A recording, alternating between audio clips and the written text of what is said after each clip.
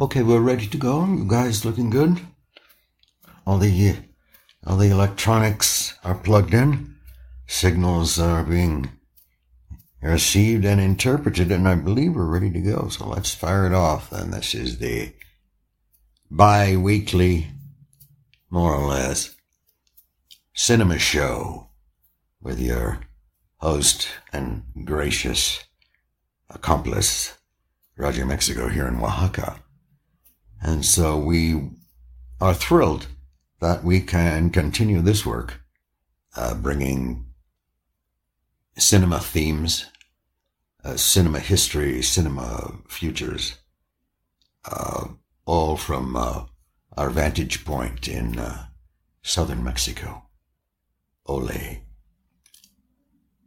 We're thrilled in this series that begins with this particular broadcast to have as a guest a filmmaker, artist, number one artist, before all, the god of art. He's laughing. Who's laughing now?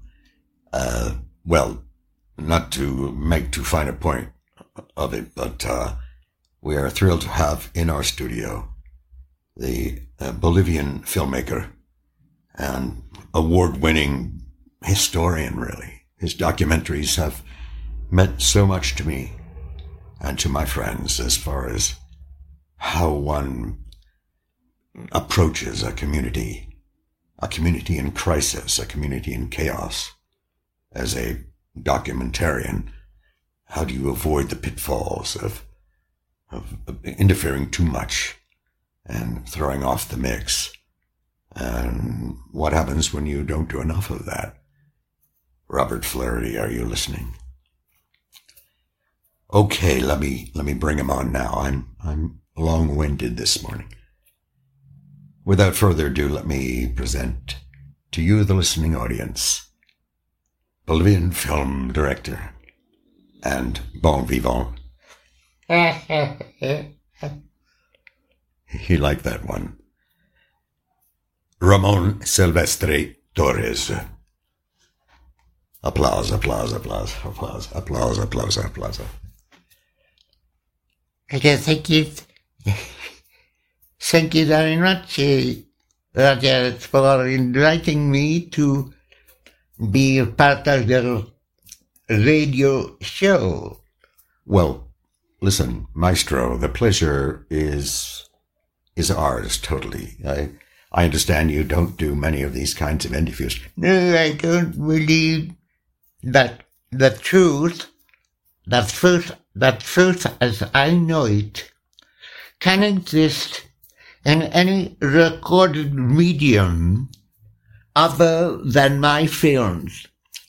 Ah, interesting. I wanted to... Well, we'll jump to that. Let's go to that right now, and that's your technique in making these... We call them documentaries, but they grab you by the heart. I mean, as strongly as any narrative feature, in my estimation. That's strong work. Thank you. You know, people ask me what